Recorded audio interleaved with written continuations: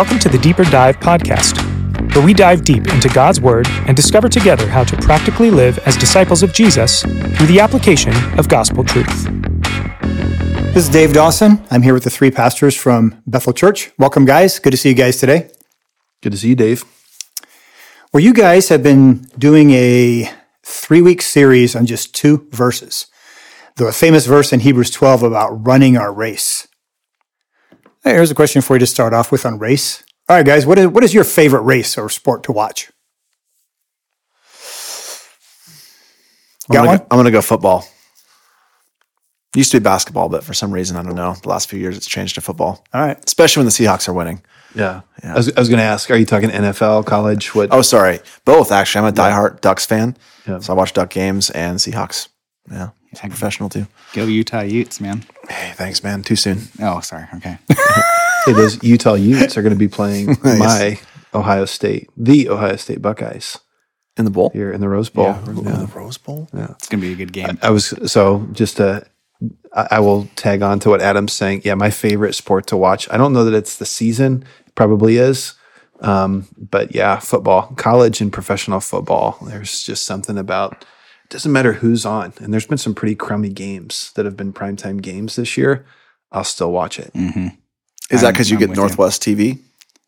You've been watching Seahawks games? Is that what you're referring to? No. Subtly or? No, my team, unfortunately, I think most people know, is the Cleveland Browns. But we've got some primetime games this year out here, which is really rare. And it's not because they had a good season last year, even though they did. But they've just been a featured game on even Sunday afternoons, which has been really interesting. But yeah, we've had some really crummy Thursday night games. If you guys watch the NFL on Sunday night, Monday night games, just haven't been very good matchups. I think this might be go around the table. I'm football as well. Oh. Except I might throw in, I may watch postseason baseball over football, especially if it's a crummy primetime game.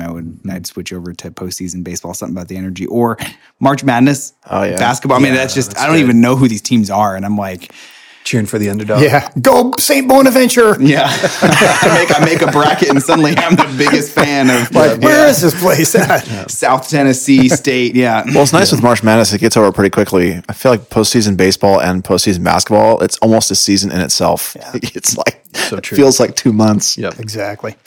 Well, I think Paul, the author of a good chunk of the New Testament, he threw in a lot of athletic metaphors and illustrations and stuff. So I think he was kind of like us. I think he's kind of a sports guy. So here's the if you're not familiar with this verse, I'll go ahead and read it. This is the one that the guys have been preaching on for the last couple of weeks. It says this: "Therefore, since we are surrounded by so great a cloud of witnesses, let us also lay aside every weight and sin which clings so closely, and let us run with endurance the race that is set before us, looking to Jesus, the founder and perfecter of our faith, who for the joy that was set before him endured the cross, despising the shame, and is seated at the right hand of the throne of God." Just truly some beautiful words. Well, right at the heart of this, if you just look for subject action, it's let us run our race. So we are told that there is a race that is set before us. Well, let's look at this from a macro level, guys. What is the race? That's what we're going to deal with today. What is the race, and what is my race? So let's start off with the big view. What is the race? Why is it called a race? People feel like they're in a race in life, right? That for something about this life feels like you're in a race. It's you're beating somebody out, competing in. I don't know why. I haven't really thought about why that is necessarily, but it just, life feels like a race sometimes. A lot of energy, like you're trying to compete against people, do better. That's why they call it the rat race, right? Mm-hmm. Yeah, a couple of weeks ago, Dave, I used the illustration of the treadmill kind of race. It's like, we come week in and week out, and we do, our tasks as pastors, and people wake up and they do whatever they do vocationally.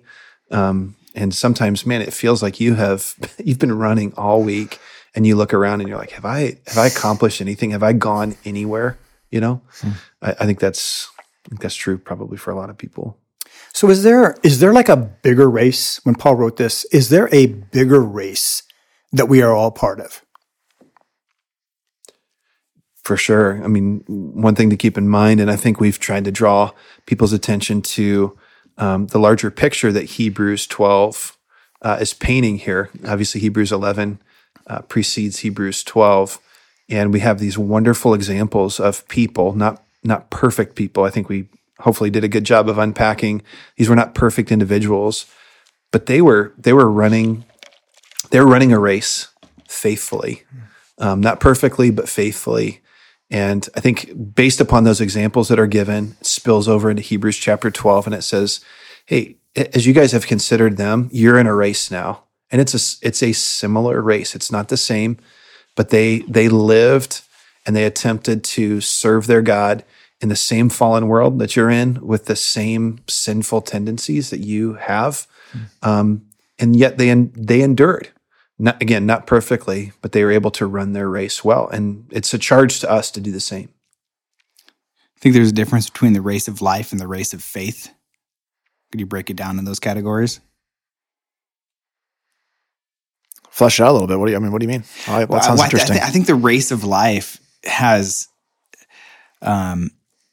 different standards. Like a win in the race of life is going to look different than a win in the race of faith. That a win in the race of life might look like maybe like that you have influence and power and money, you have a good reputation, or you have satisfaction and pleasure.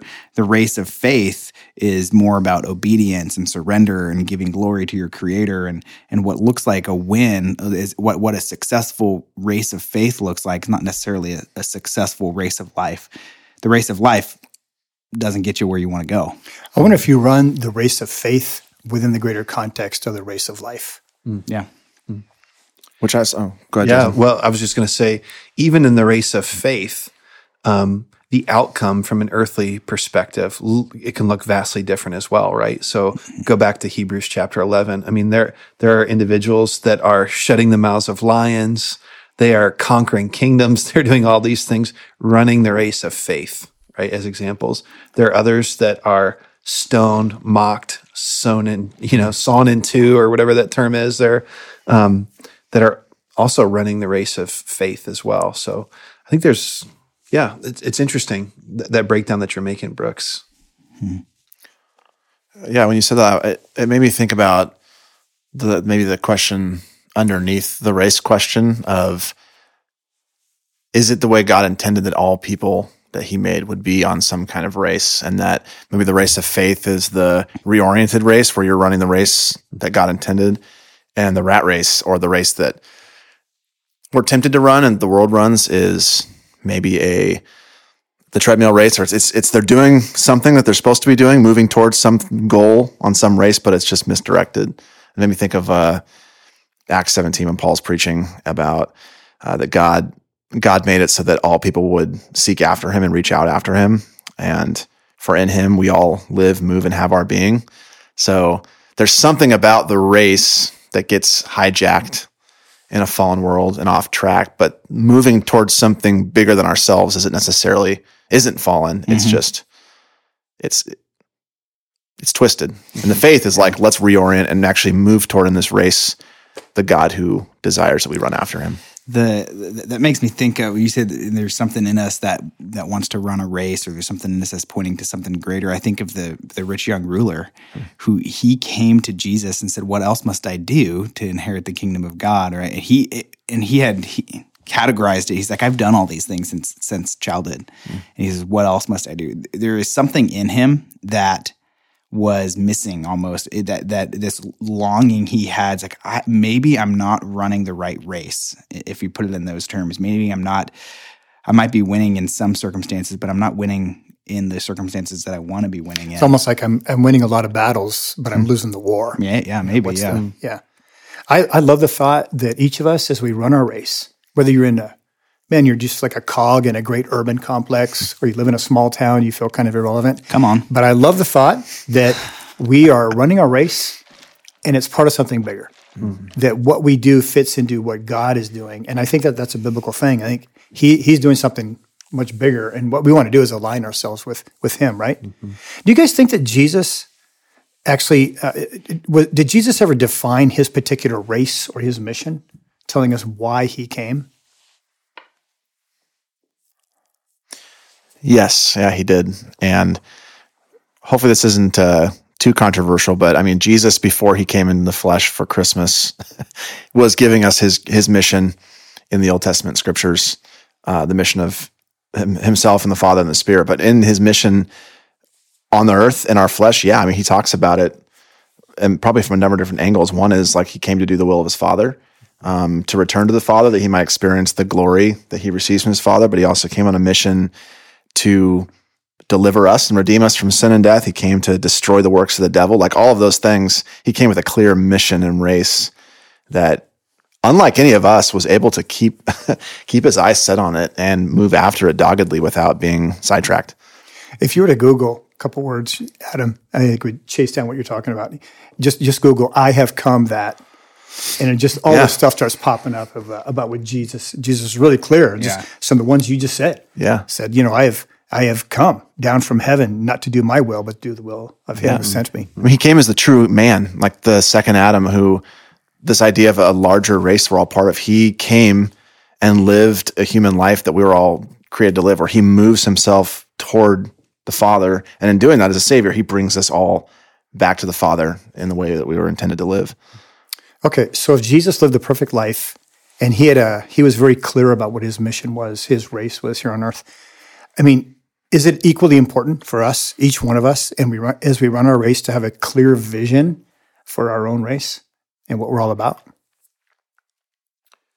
Yeah, I mean, most definitely. I was thinking about, I mean, there are other places in Scripture where, I mean, Jesus, as his earthly ministry begins, right, he happens to be in, the synagogue, and he opens up the text that happens to be the text that day, and he opens it up, and he's here essentially saying what the Messiah is going to be about, and he lays out, I think it's one of the best examples that we have of Jesus saying, here's my path that I'm going to be running on. I think it's true for us as well. One of the examples, one of my favorite verses is Acts 20:24, where Paul talks about the fact that there's a race that he's personally striving to run. And he said, he was speaking to the Ephesian elders, and he said, here's my aim in life, you guys. This church that he absolutely adored, his final time with them. And he said, this is what I'm striving for. I want to run the race that God has prepared for me. And his race was to testify to God's grace in lots and lots of ways. So it sounds like, I think we can read Paul's race, his unique race, and say, oh, there's something about that, like for every single one of us. Like we run that race. We are all supposed to testify to God's grace, but it was unique to Paul. That's beautiful. Just when you were talking, Jason, it reminded me of what Paul also said. He said, look, what I want to do is I want to preach where the gospel is not known. Yeah. I want to go to the regions beyond, right? And there's nothing wrong with establishing the church and, where Christ is known. But his unique race, his unique mission was to go beyond that. Yep. And we know that he understood what his race was, because at the end of his life, he says to Timothy, his protege, I have fought the good fight and I have finished the race. And I don't know if he means the race of life, the race of faith. I think what he's saying is I finished the lap that the Lord gave me. And I'm handing off the baton to you, young Timothy, and to believers that are going to come after us. So what are we going to? No, that's an interesting thought, that like a marathon, handing off the baton. It's like it's not necessarily always the same race, but there is a cyclical nature to the Christian life, and you're running it alongside, like the four of us are running it together, and we're going to be handing it off hopefully to others and to our kids and to our families and to our people in our church who are also going to run that race. It's like moving in a direction, but it's also moving like almost in a circle, right? That's just an interesting word picture there. That's cool. You can't see Adam right now, but he has his arms flailing with making a whole bunch of circles in the air. So as Jason was saying, it just like it clicked in my head. That's cool. That's really good. So, all right then, what are some of the ways that we can discover our own particular race then? Yeah, I think that's such a deep, important question. I'll give you a few because I've mentioned to you guys before, but one of the things that I just light up at is seeing people discover what their race is. So a couple of categories that I think people need to understand and unpack. First of all, don't want to assume that everyone that's listening to this podcast has a vibrant relationship with Jesus, that they're actually a Jesus follower. So if you want to differentiate between the race of life and the race of faith, like Brooks, you had asked us about, those are two completely different paths. Even if you're living the good life and you're running a clean race, that's different than running a race of faith in Jesus. And so I would say that's first and foremost, that's what you need to do. And when you begin to follow Jesus, the entire course of your life, the path that you're running on completely changes. But it's informed by things that are true of you even before you came to know Jesus. So there are gifts in everyone. When you become a follower of Jesus, you're gifted like these spiritual gifts that come with the Spirit, but also like you have natural gifts and abilities as well that have been gifted to you by your parents, your grandparents, your culture, and the conditions that you grew up in. So there's like a gift set. I think there's also equally a passions mix that's in every single one of us, to where my heart beats for different things than Brooks's heart beats for. And it's hard sometimes to differentiate, but there's just a difference there. And I think it's good. The other thing that's unique, I think, about discovering your path is our story. We each we come out of a different background, different context, every single one of us.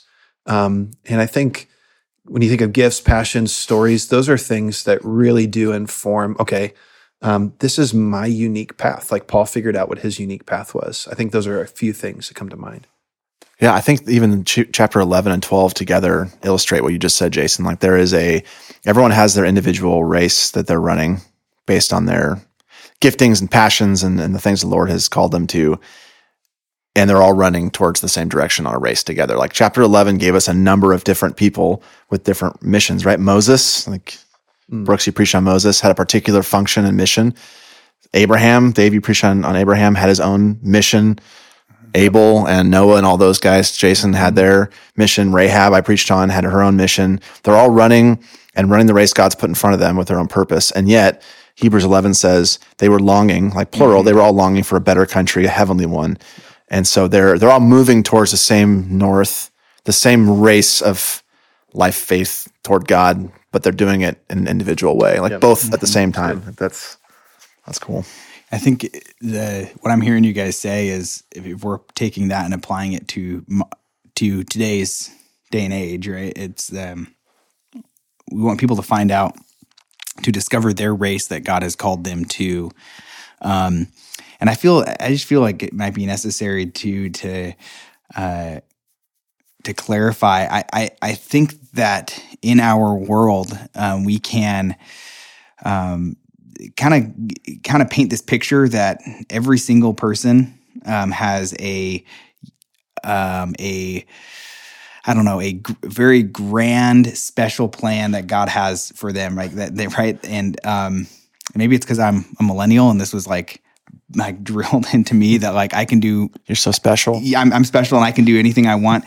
I'm a 5'10" white guy. I'm not going to be an NBA player. Like that's the end of the. Like I can't dunk. Like it's never going to happen, right? And so it's like there are some things I can't do, but there is something that only I can do, that God wants me to do. Does that make sense? It doesn't mean everything is open to you, but there is something that God wants you to do, and that might be as simple as being a loving, caring parent and to your kids, right? And how can you be a faithful, loving parent to your children? Or it might be a CEO for the glory of God, and there or go be a missionary to a foreign land. It could be a variety of different things. It might not be.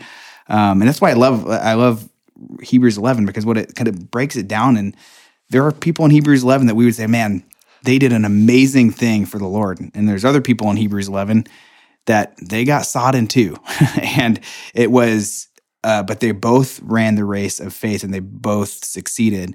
I keep thinking over and over again, the worldly standards for what success in faith looks like. It does not always line up with the biblical standards. Worldly standards of success versus the biblical standards of success are very different.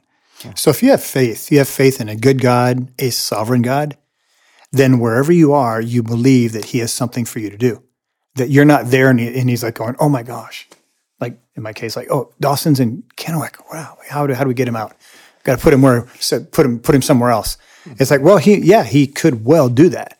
But the fact is, if no matter where you're at, if you believe in a sovereign God, you believe that he has a vital thing for you to do.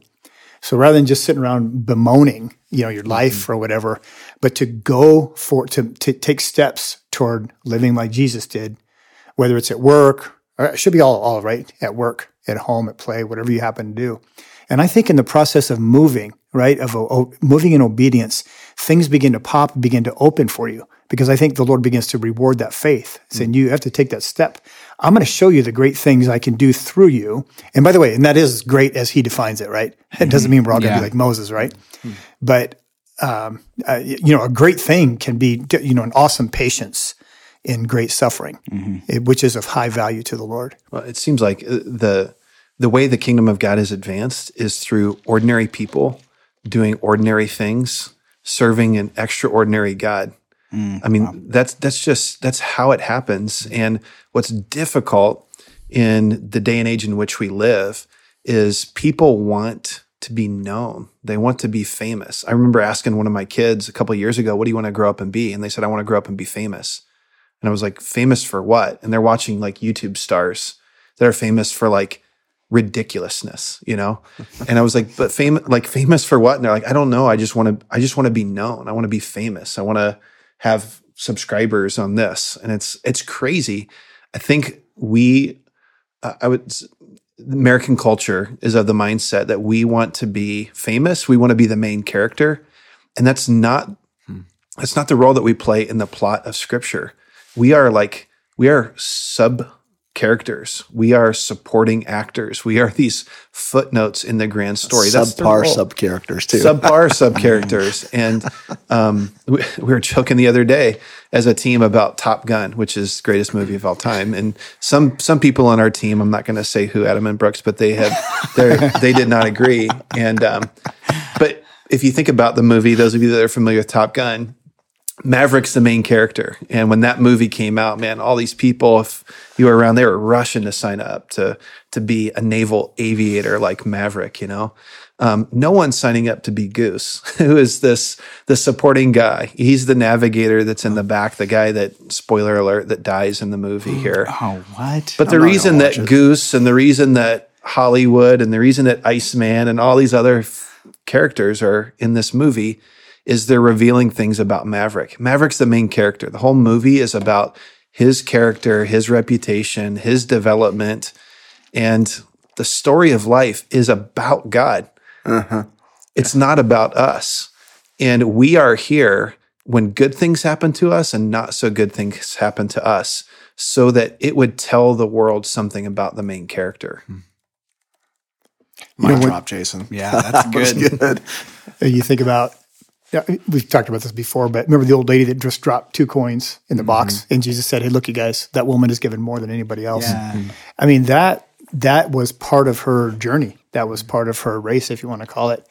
And the Lord put great, great value on that, right? Something that nobody else saw. I mean, I can't imagine anybody even noticed that woman, but the Lord noticed her, and now now she's in the Bible. She's famous. We don't know her name, but man, I just think that to discover this, like kind of what you were saying, Jason, discover your passion, is life changing. It's game changing, and to impress upon people that it might not be Maverick, it might be Goose, right? And if to continue that and that analogy, there's a lady I was I grew up in Nicaragua, and for 5 years. My parents were missionaries down there, and we'd visit this lady who lived in the dump. And, she kind of lived on the outskirts of the dump. It's just this terrible place to be. If you can imagine what living in a dump is like, you're probably hitting the mark. But so she lived on the outskirts of the dump, and she probably could have probably could have moved away. She had connections with some missionaries and things like that, and she could have probably taken some steps up in her life, but she didn't. She stayed there and she ministered to the kids in the dump, and she would sell Cokes out of her house, and kids would come and buy a little Coke, and she'd minister to those kids. It was just this. I mean, for years, like her whole life, it was ministering faithfully to the people that were pretty much living in the dump. And she probably could have gotten, like I said, could have moved on, but she didn't. She passed away a few years ago. But she had a great legacy there, just ministering to kids through selling bottles of Coke. And that's how all these people got into Hebrews 11. Like the Hall of Faith is a bunch of people who are willing to be the sub-character in a larger story of Jesus. I was listening, I won't mention who this was on TV last night, but it was a quarterback from the Northwest doing an interview afterwards, talking about how do you do it every week? Well, I have a Hall of Fame mindset every day, every Hall of Fame hours, Hall of Fame minutes. I eat breakfast like a Hall of Famer. And I was just listening to that, man, we only live here for a short amount of time, and none of us are going to be in the Hall of Fame. And even if you are, who cares? At the end of the day, it's you have the Hall of Faith, or you have, you're describing, this Hall of Fame mentality where everyone wants to be Maverick. Everyone wants to be this great, memorable person who lives on into history until they're forgotten. And the race is just not about that. And I think that's one of the compelling things about Christianity is you get to have a purpose, and whether it's awesome in the eyes of the world or it's not, it still matters, and you're still in partnership with God, and you're actually heading somewhere. Outside of a relationship with Jesus, whatever your purpose is, you might be fulfilled for a moment, or you might never find fulfillment in it, but you're not heading anywhere. And so it's purposeless. You might feel like you have a purpose, but really from the eternal perspective, you don't. Thanks for joining us this week. Listen in next week as we continue to encourage each other to practically follow Jesus through the application of gospel truth. If you haven't already subscribed, please do so, because we'd love to continue to dive into God's Word with you. We'd also love to connect further with you. If you go to bethel.ch, you'll see all sorts of ways to connect, serve, and worship with our church body. Finally, please consider sharing this podcast with your friends by word of mouth or on social media. Have a blessed week.